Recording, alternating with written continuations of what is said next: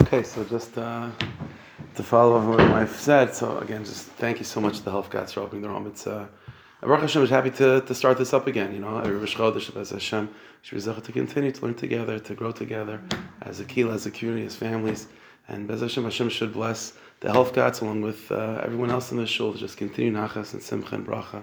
Ad b'li dai.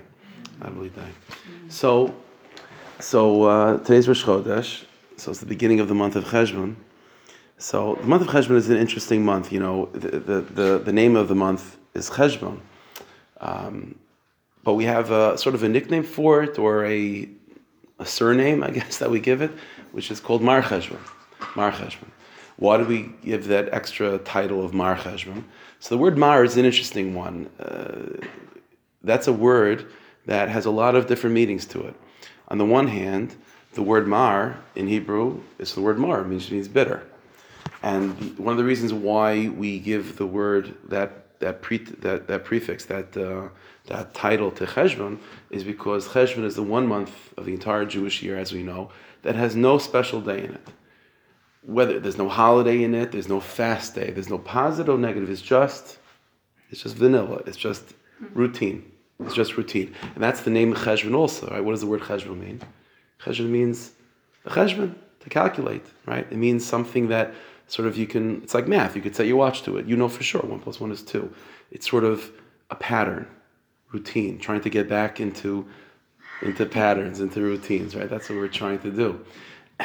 So on the one hand, there's something bitter about that, because life is, you know, we want life to be enjoyable, and part of the enjoyment of life and the pleasures of life are things that are new and fresh and exciting and different.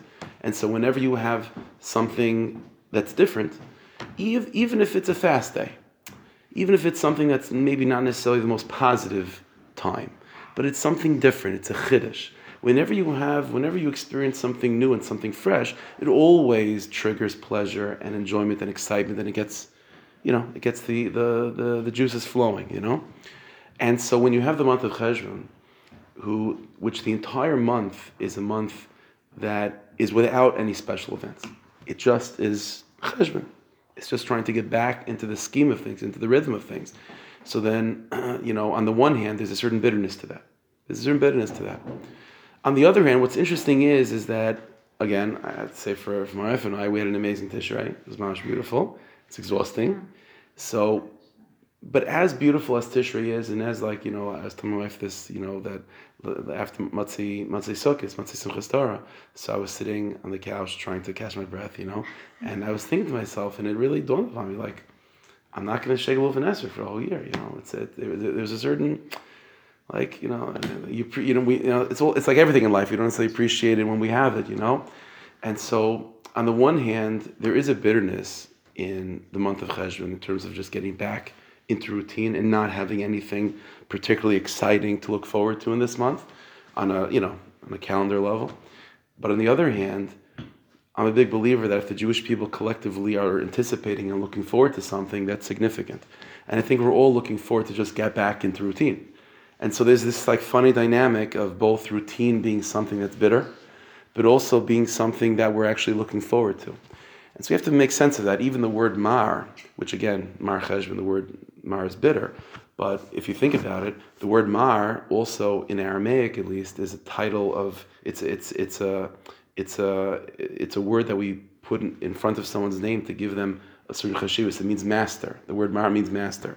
So in the Gemara, for example, throughout Shas, whenever a student is referring to his Rebbe, he always refers to his Rebbe as mar, as master. So the word mar, although in Hebrew means bitter, in Aramaic actually means master and something exalted.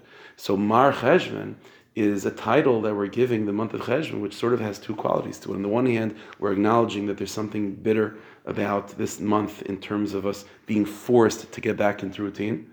But on the other hand, there's something exciting and something magnificent and something even exalted about the opportunity to get back into routine. That's what the word Mar, again, it means bitter. It also means master. And if you flip the word, Mar also if you flip it to, instead of mem reish, you make it reish mem. Reish mem is ram, which means exalted. And so there's something very mysterious about this month. The the plainness of the month, the again, for like the vanilla-ness. I don't mind to offend anyone that likes vanilla over chocolate. You understand? It's like the plainness of the month is something that is bitter, but there's something exalted about it as well. I'll tell you something interesting. We have when you learn Tanakh and in Chazal, so it's clear that the first Beis Hamikdash, right? We had two Batei Mikdash, and Hashem waiting for the third.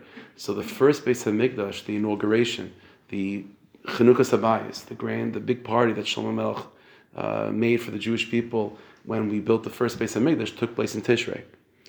And we know that the Chanukah Sabayis, the dedication for the second Beis Hamikdash, Chanukah, takes place in Kislev. There's a tradition that we have in Chazal that the dedication for the third Beis Hamikdash is going to take place in Cheshvan. So Tishrei, Cheshvan, and Kislev, those are the 3 months that are shining with Chanukah Sabayis, with dedicating the Beis Hamikdash. So this is a very, very paradoxical thing, that the month of Cheshvan should have all these qualities to it: the plainness, the vanilla-ness of Cheshvan, the Cheshvan, the pattern, the I don't know what the word, I'm trying to find the word. You understand what I'm talking about? That's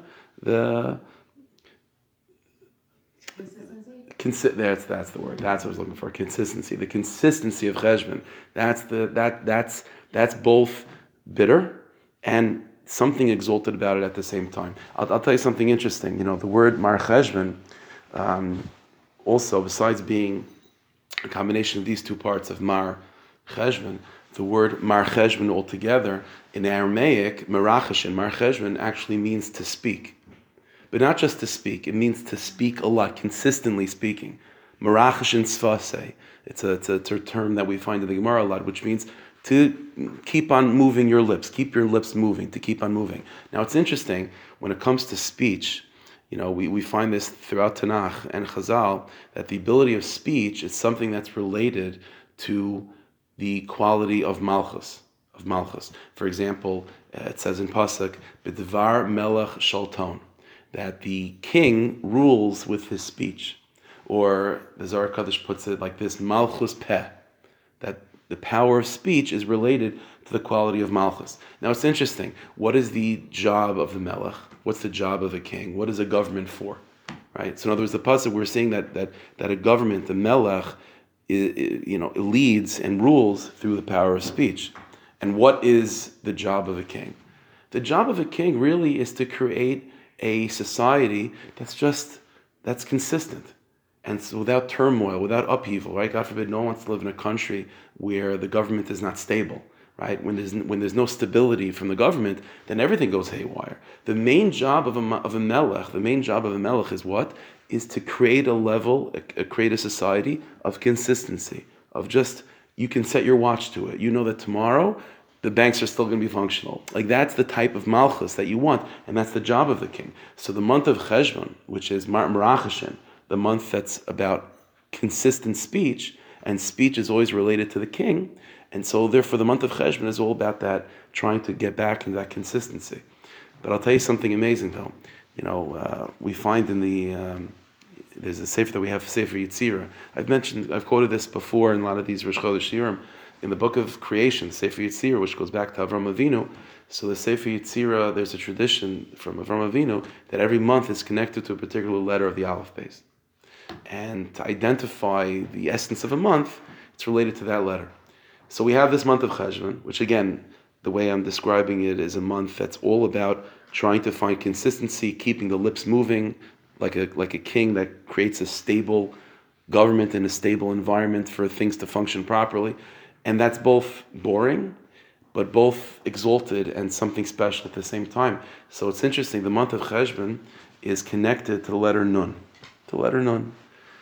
So what's special about the letter Nun? So I warned my wife about this. I was going to share you some diktuk, okay? But it'll be interesting. I think it'll be interesting. Bear with me. I think it's an interesting point. There's something interesting with the letter Nun, okay? So it's like this. Whenever you have a word in Hebrew, so every word has a shoresh, right? It has the essential letters of the word. If you want to take that word and turn it into, let's say, future tense, So usually what you do is you add a yud in the beginning. I know you're getting worried. Don't worry, it's going to be from mamash in a minute. So you add a yud in the beginning. It's going to be back, hard. I'm triggering everyone. Yeah. So I'll give you an example. So let's say, how do you say to write in Hebrew? So kasa, right? Ksiva, right? Chaf, taf, beis. That's the word kasa. How do you turn that into the future that I will write? So yichtov, right? You just put a yud in the beginning. That's the way you do it. It's interesting though that there are certain words that changes that pattern. I'll give you an example. How do you say in Hebrew to give? So nosan, right? Nun, taf, nun. So how do you say to give in the future? Yitain. What about the nun? In other words, the word is nosan, so you add a yud. It should be yintain. What happened to the nun? I'll give you another example. How do you say to approach in Hebrew? So I know you're gonna. The word is in Hebrew. You'll see the point. You'll see the point soon. In Hebrew, the word is nogash, nun gimel shin, to approach. How do you make that future? So it should be just put a yud there, yingosh, but it's not. It's yigosh. So what happens to the nun? So all of a sudden, when it comes to certain words, the nun is taken away. But I'll give you another example. We have other words that a nun just like appears out of nowhere. How do you say man in Hebrew? Ish. How do you say men in Hebrew? Anoshim. Where did that nun come from? How do you say righteous woman in Hebrew? Tzedekes. How do you say many righteous women? Tzidkanios. Where did that nun come from? So all of a sudden, certain words, the nun is taken out. So instead of it being yintain, it's yitain. And all of a sudden, there are certain words that the nun is placed in. Like instead of it being ishim or tzedekios, it's anoshim and tzidkanios. Like, what's the deal? So the answer is, here's the principle. The letter nun is unique.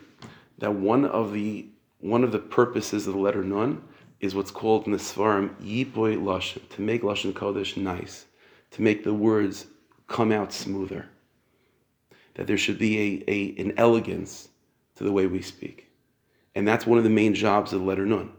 So it's much nicer to say yitain than yintain. It's harder to say yintain. So because for the elegance of Lashon Kodesh, we take out the nun. And it's nicer to say tzidkanios, it goes smoother than tzadikios. And so because of that, we put in a nun. You see what the letter nun does? It's not just a letter amongst the alphabets. It's a letter whose function is to create an elegance to speech. And so that's the month of Cheshvan. Cheshvan is a month which is all about speech, which means consistency, stability, like a government. And that's what Cheshvan is about. But it's shining with the letter Nun, which means to create that stability, but it should be with elegance and beauty and a certain aristocracy. That it shouldn't just be pragmatic. That the pragmatic qualities of life that we're trying to get back into the rhythm of, it should be with an elegance and a beauty, and that's the letter Nun. And that's what the letter, again, as I said in Diktuk, like it's a letter which comes in when need be, and it'll come out when need be, because its function is to create a certain elegance and a certain smoothness, and that the words should come out with a certain regal feeling instead of it being forced. And so this is the question that we have to now deal with. Like, what does that mean? Like, what's so special about stability? What's so special about plainness, about routine? So it's interesting. I'll tell you like this, the month of Tishrei that we're leaving and the period of the winter that Cheshvan is sort of introducing us to, it's an opportunity where we could sort of like think about the difference between biblical holidays and rabbinic holidays. What I mean? So Tishrei is all filled with biblical holidays, Rosh Hashanah, Yom Kippur, Sukkot, right? And the winter is full of rabbinic holidays, Chanukah and Purim, Tu B'Shvat. And one of the main differences between biblical holidays and rabbinic holidays is that when biblical holidays come, it just takes over everything. All of a sudden, regular life is completely shut down. There is no regular life anymore. It's Rosh Hashanah, Yom Kippur, Chol Hamoed, Sukkot, it's finished. It's like there's the Gemara says in Megillah that one of the Lashon Hara is that Haman said to Achashverosh against the Jewish people is that he said that we're always lazy. That we're lazy, we're not hard workers. And Achashverosh said, what do you mean? So he said, look at the Jewish people. Every other day, it's Pesach, it's Sukkot, it's Chalamoid, it's Shabbos, they can't work, they can't do this. And every other, they're looking for all the excuses in the world not to work. Those are all Yom Tovim that come from the 613 mitzvahs, biblical holidays. They come and they disrupt, just like regular life. But what's amazing is about rabbinic holidays, it's not like that. Hanukkah is a beautiful yontif, but it shouldn't disrupt life too much. Like, how long does it take the Hanukkah licht? Okay, a couple minutes. You know what I'm saying? It doesn't take too long. Even Purim. Okay, so Purim is a big day, but you can imagine if Purim was without driving, without anything. So it doesn't. Rabbinic holidays have a way of settling into this world. They don't interfere with life. They settle into life. You have to think about that for a second. Why is that? Is that a weakness in the rabbinic holidays? The fact that they don't come and they take over the world? Is that a weakness? Is that a strength? So let me share with you the idea. Here's the idea. Everything else was just introduction until now, okay? And the actual point is going to be shorter, so don't worry. Things like this. Let me share with you a basic principle of Yiddishkeit. It's something that maybe people don't know, but whether they realize or not, it's a very, very big principle of Yiddishkeit.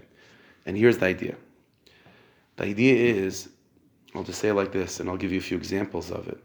The greater the light, the deeper the gift that God wants to give you, the lower the vessels you have to receive it. The greater the light, the lower the vessels. Right? So I'm saying light versus vessels. Like whenever, I'll give an example. Or I'll try to give you an example. If you, let's say you really care about someone, you love someone, the family, whatever it is. So, and you want to express that love. So there's all different ways to do it. You can do it in a sophisticated way. You could take out an actual pen and paper, if those things still exist, and you could actually write down how much you care about them. If you're a little bit poetic, you can make a whole poem about it. And then you could present that to the person that you care for, and that's a beautiful thing. They could hold it, they could take it, they could review it whenever they need a pick me up. That's a beautiful thing. That everyone knows that's beautiful. That's very, very nice. But if you're overwhelmed with a sense of love to that person, then you just want to give that person a hug.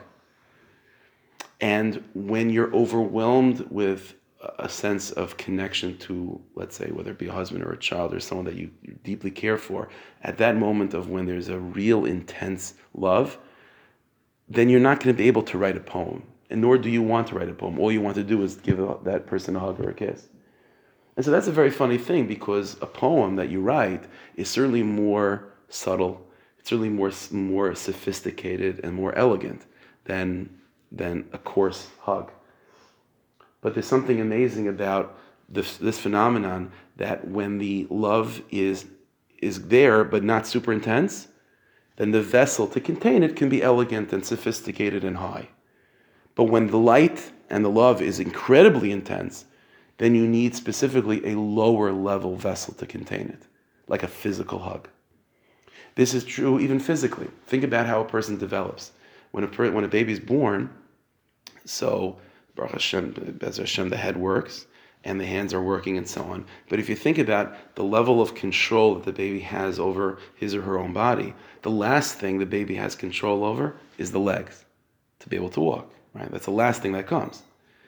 Because what's happening is, spiritually speaking, as the baby grows over the next, whatever the initial stages of the year and so, till the baby's able to walk, what's happening? More of the neshama is entering to the baby's body, right? And the way the neshama enters into a body, it's sort of like the lowest parts enters, and slowly but surely the higher parts enter. Only when the highest part of the neshama fully enters into the body does then the baby have control over its lowest parts, called the legs. So there's this inverse in Yiddishkeit, which is the higher something is, and the more you want to receive that highest gift, the more you have to be able to provide the lowest level vessels to receive it. So I'll give you another example. One of the greatest Jews to ever live, right? Without a question, he's definitely in the top 10, is Moshe Rabbeinu. Yeah. So Moshe Rabbeinu, receive the greatest gift of all, which is the highest level of prophecy that Hashem said about Moshe Rabbeinu, panim el panim, that he speaks to him face to face, b'ma'ar v'lebechidas, in a clear vision, without dreams, like Moshe Rabbeinu. Moshe Rabbeinu, the Rambam says, was able to go into the Holy of Holies whenever he wanted. For the Kohen Gadol to do that, we have to have a whole Yom Kippur. We have to have a whole thing, to go. Moshe Rabbeinu, whenever he wanted, he could go, and that's where Moshe Rabbeinu was holding. That's the greatest gift. That's the biggest neshama of all time was given to Moshe Rabbeinu. And you know what it says about Moshe Rabbeinu? What vessel did he provide in order to absorb and to contain that gift that's called the biggest spiritual consciousness? You know what it says in Pasuk about Moshe Rabbeinu? That Hashem said about Moshe, you know why I've chosen him? B'kol Beisi Nemanhu. Because he is the most simple Jew. What is it? In all my home, that's what the Pasuk says. Hashem says, in all my home, what's Hashem? Hashem is the whole universe. So Hashem says, amongst all the creatures in my universe, Nemanu, he's the most faithful.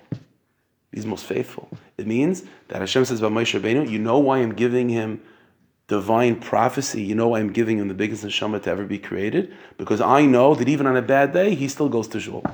And I know that on a terrible day, he still forces himself to put on a smile for his kids. Nemanis, his faithfulness. That's the greatness of the moment. Talk about his intellect. Talk about how long his Shemoneh Esrei was. Talk about how much, how dedicated he was to learning. Those are all true about Moshe Rabbeinu, but that's not the ultimate credential to receive the highest gift. To receive the highest gift, you have to provide the lowest vessel. The lowest vessel. That's why it says in Pasuk, Chazdei David Hanemanim, that David HaMelech received all the chesed that he received in his life because of his faithfulness, because of his consistency, because of his plainness. And so this is a principle in Yiddishkeit, that to receive something extremely big, then you have to provide the simplest of vessels, the most mundane, the most down to earth, the most feet. You understand? The most feet-like vessels. So it's interesting, when you talk about Torah, so we know biblically how many mitzvahs do we have? So 613, right? It's Torah mitzvahs. How many rabbinic mitzvahs do we have? So rabbinic law, there's like millions of them, creating certain nuances and details in every single one of the 613. But in terms of like new mitzvahs that Chazal introduced, we have 7 in total. Chanukah, Purim, and Eruv, and Atil Sidaim. There's 7 in total. You know what's the amazing thing? If you add up 613 plus 7, so that's, I threw diktuk at you, now I'm going to throw math at you, yeah? What's 613 plus 7? So that's not too hard. 620, yeah? 620 equals the gematria, the word keser, which means crown. Keser is a word which means a crown, but it also always signifies and it always represents the most exalted, what's above your head. What's above the head. But what brings Taryag to Keser? What brings Taryag to Keser are 7 rabbinic mitzvahs. And rabbinic mitzvahs means down to earth. It means down to earth. It means plain. It means mitzvahs that are not disrupting regular life. What vessel can we offer to receive an even greater gift than Tishrei? You see, we think that when you move from, like Tishrei was a month that's full with biblical Yom Tovim, and it's mamish, unbelievable, and it's all revolving around, it begins with Rosh Hashanah, which is about reminding us about the moment of creation. It's unbelievable. The light of Tishrei is a very, very potent, very, very powerful life. And we think, that means, that's over, and now we're just going down into regular life. That's not true. We're going up. The Rebbeinu Shalom doesn't just say, it was very nice, but now I'm holding things back from you now. No. There is an aliyah, there's an ascent that's taking place. The Rebbeinu Shalom is offering us now with, as we enter into the month of Cheshvan, leading us into the winter months of what? Of plainness, months of consistency. The Rebbeinu Shalom is offering us even greater light than Tishrei. But God is also giving us the vessels to receive that light. How do you receive an even greater light than Tishrei? You specifically need lower vessels, right? Simple vessels. When in order to receive the keser, the crown of Torah, then you have to provide Rabbanan. You have to provide rabbinic mitzvahs, plain, down to earth, things that are not disruptive of regular life. Tishrei was a month that was all shining with the moment of creation, which is the Chiddush. And after Tishrei, the Rebbeinu Shalom is providing us with a deeper light, a light that comes from before creation itself. And how do you receive a light that's even like higher than heaven? How do you prepare yourself to receive a light that's even deeper than creation itself? By providing absolutely plain vessels. And this is what's exalted about the month of Cheshvan. Cheshvan is a month that's leading us into the winter, which has holidays, but they're only rabbinic. And rabbinic holidays mean holidays that don't disrupt regular life. And we think of that, so what's so special about that? No. If we can provide to God that level of faithfulness and consistency in Avodas Hashem like Moshe Rabbeinu, then that's not just a nice thing. Those are the vessels that are needed to receive the greatest lights of all, even deeper than Tishrei. So Tishrei, the month of biblical holidays, is shining with a great light, but it's similar to that love that you're able to contain in a poem. It's beautiful, but when the light and that love becomes so intense, then a poem is not going to do it. You have to do something tangible and physical, something even lower. And so that's what the month of Cheshvan is about. It's about providing God and providing ourselves with the lowest, most mundane, most plain vessels of regular day-to-day life, and to allow those experiences and those consistent, plain moments to be transformed into vessels to contain and to allow us to have a light that's even deeper than Tishrei. And again, this is the great principle of Yiddishkeit, that the lower the vessel, the more plain, the more it's custom made to receive something even deeper. I'll give you an example. There's a story. I mentioned this before. It's a famous story, but it's kedai because the lesson of it is an important one. There's one of the great tzaddikim. His name was Rav Moshe Leib Sassover. So Rav Moshe Leib Sassover was known as a big tzaddik and a big Ohev Yisrael. He loved Jews. So, from the inner circle of Baal Shem Tov and Mezritcha Magid, he set up a system where every tzaddik sort of had their job. And Rav Moshe Leib Sassover, his job was kiruv. He went to go out to shtadlach and to be makar of people. So anyway, so the story goes, and it really takes us back to Slichas. It's a famous story that I'm just reminding of it. There's a ma'aseh that it consistently took place every morning of Slichas. There, Moshe Sassover wasn't going to shul. He wasn't showing up. He would come later by Dav and by Shachris, but for Slichas he wasn't there. So it was like a big question, where's the Rebbe? So that town that he was in Sasov, most of the people of Sasov were Chassidim followers of him, but you also had Misnagdim people that were anti. So the Chassidim were all simple people, and they would say, where the Rebbe goes? He goes to Shemai. That's where he goes for Slichas. He goes to Shemai. And so the Misnagdim would say Shemai. It's baloney. He's just oversleeping, whatever. So there were two guys. They decided, we're going to find out what happens to the Rebbe, because he certainly isn't going to Shemayim. So what's going on? So it's a famous story. Shlomo Carlebach used to say this over, I think. He said that, so these two guys hang out in front of the house. They wake up very, very early. So they're, hiding behind the bushes, staking the place out. And they notice that before Slichas, before anyone else wakes up, so Moshe Leib opens the front door. He's looking around, making sure no one's watching. He didn't see them. But he comes out and he's wearing his peasant clothing, his peasant cap and so on. And he's carrying an axe and a sack. Strange. And they follow him from a distance, and he's going out to the forest. And he goes deep into the forest. And he gets to a place of where it's Rosh Hashanah, it's a public property, there's no one that owns these trees. And he begins to cut down a tree, cut down a few branches. And so that's what he does. He cuts down, he spends some minutes cutting down some branches, preparing them, putting them in a sack. And then he walks further, and these two guys are shocked by this. What's he doing? So he walks further, and all the way he gets to the outskirts of town, and he gets to an old shack, a rundown place. And he knocks on the door, and they notice that opens the door is an old lady, an almana widow, and she doesn't recognize who this is. And so Moshe Leib Sassover opens the door, and he says, "I'm here I'm selling firewood So do you need any? She's like, yeah, I actually do need some firewood, but I don't have any money on me. She's like, hey, don't worry, I'm gonna come back next time. You'll pay me. It's no problem. So Ramesh Leib takes some wood out of the sack, and he asks her, like, do you have anyone to help you set it up? So she's like, no. So she says, fine, I'll do it. She said, no, but I have to pay you for it. He said, okay, fine. So you'll put that on the cheshbon. It's okay. You'll pay me back later. So he's taking out the firewood, cutting it up into smaller pieces, preparing the stove. And while he's doing this, he's saying slichas to himself. That's what these two people noticed. And so after the day was over, when they came back, so there was a whole, everyone came to greet these two guys. No, so what happened? Where does the Rebbe go? Is it taka true that he goes to Shemayim? So they said, no, he goes even higher. He goes even higher.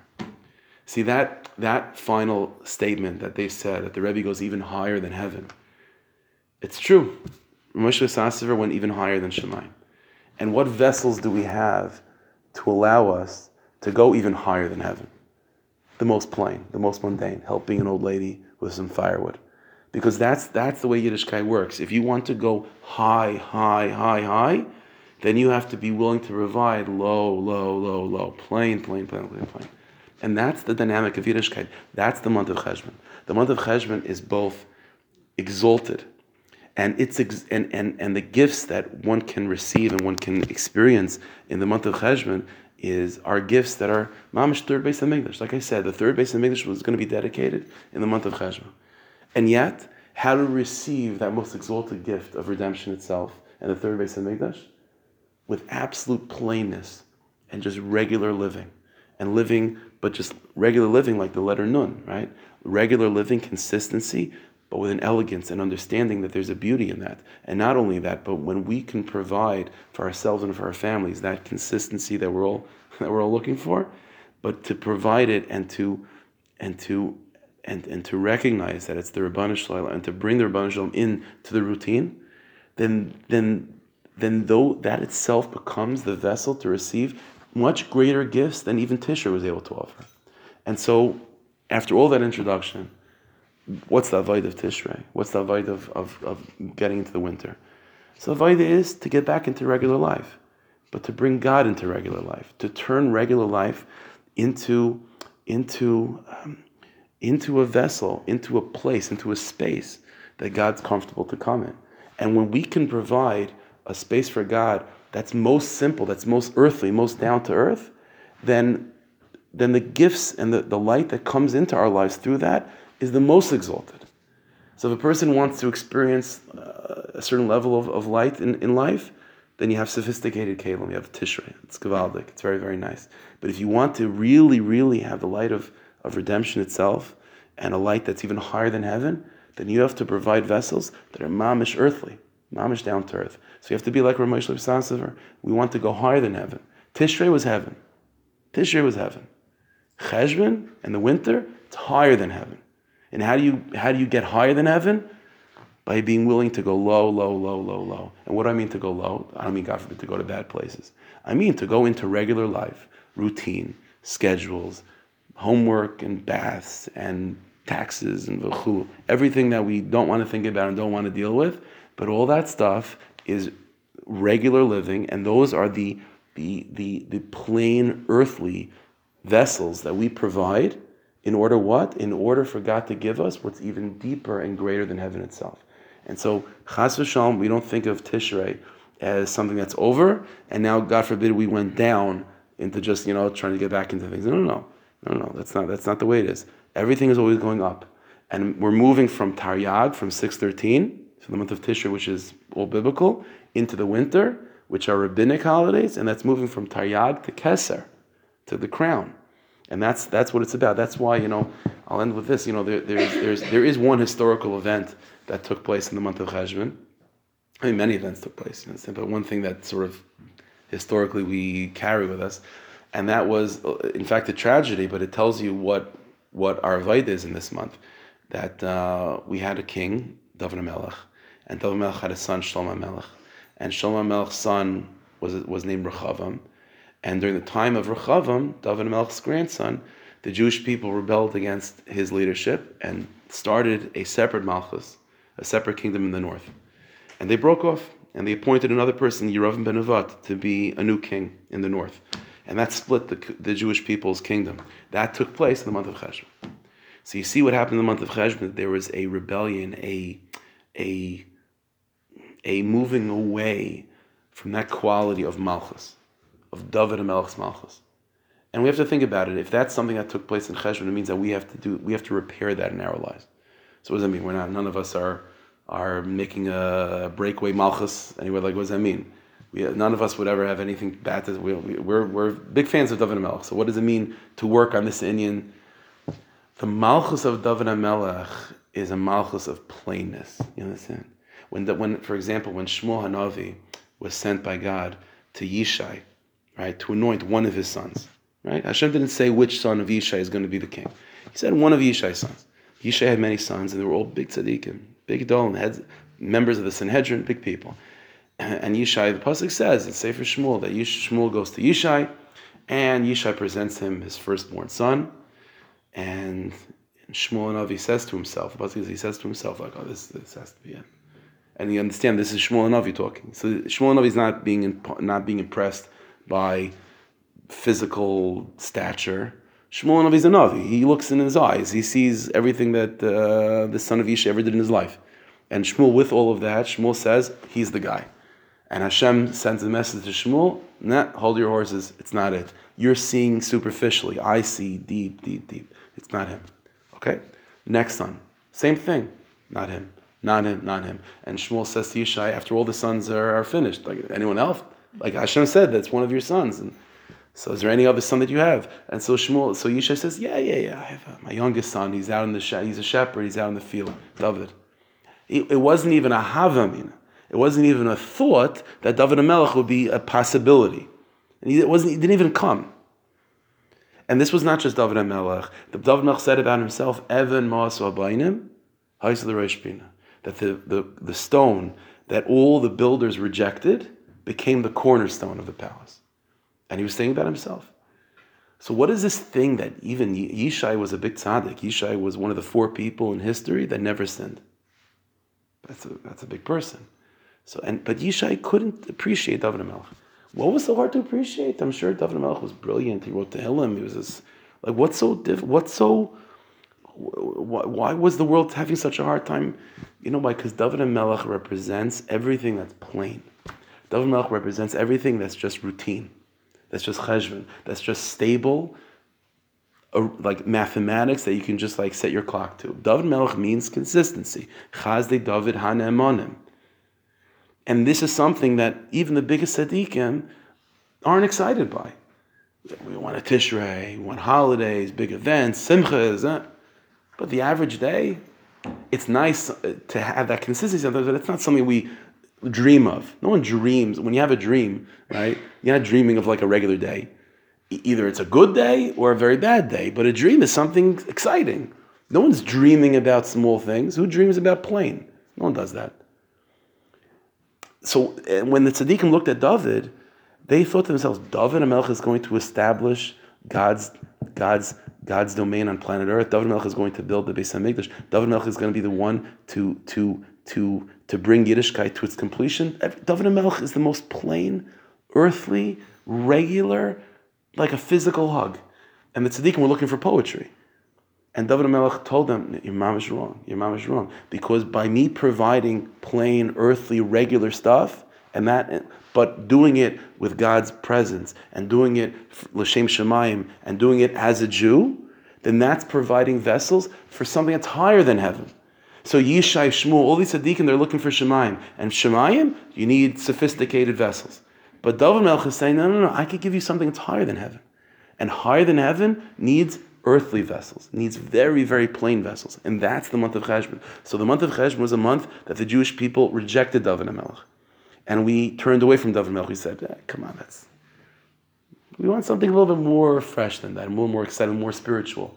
And David HaMelech says, you don't get it. You're not getting it. The rule of Yiddishkeit is, the greater the light, the lower the vessel it needs. And that's our avodah this month as we enter into the winter to be just consistent and plain and normal and healthy, and our plainness and our health and our consistency should be with God as Yidden, because Everyone. It's easy to be a Jew, when it's a holiday season, right? But it's not so easy to be a Jew when it's just a regular Tuesday, right? And I don't even know what it means to be a Jew. You understand what I'm saying? It's not like you're actually changing religions on Tuesday, you understand? But it's to live Tuesday as a Jew. And when Tuesday is transformed from being just a plain day as a human being to being a plain day as a Jew, then that Tuesday all of a sudden is turned into a vessel to receive blessings that are higher than heaven itself, that are greater than Tishrei. So Hashem should bless us, that we should be zachah to embrace the malchus of David HaMelech, and not to make the same mistake that Yishai made, or even the same mistake that Shmuel made, and even big tzaddikim or tzidkanias have made of thinking of plainness and smallness as just being, something you have to get through. No. That's Evan Masa Bainim Haisla Reshpina, Zah Shar Hashem Tzadikim, Yelchu Bam, Zah Yoy Masa Hashem, Zindagil V'Nisl Chabay. That's what all of Hal is. That today, this day, this moment, this plain, regular moment, we do it as Yidden, we do it as Jews, and we provide consistency for our families, but as Jewish people, the way Jewish people are supposed to do it. Then all of a sudden that becomes not just a dedication for our first Beis HaMikdash or a second Beis HaMikdash, for the third Beis HaMikdash. That's what it becomes. So Hashem should help us. We should be zocheh to that, and Taka be able to ascend even higher than heaven with the most simple vessels of all. Be as called tzaddik, me'er v'meinu, amen. Thank you again for opening your home. Really, only bracha and atzlacha.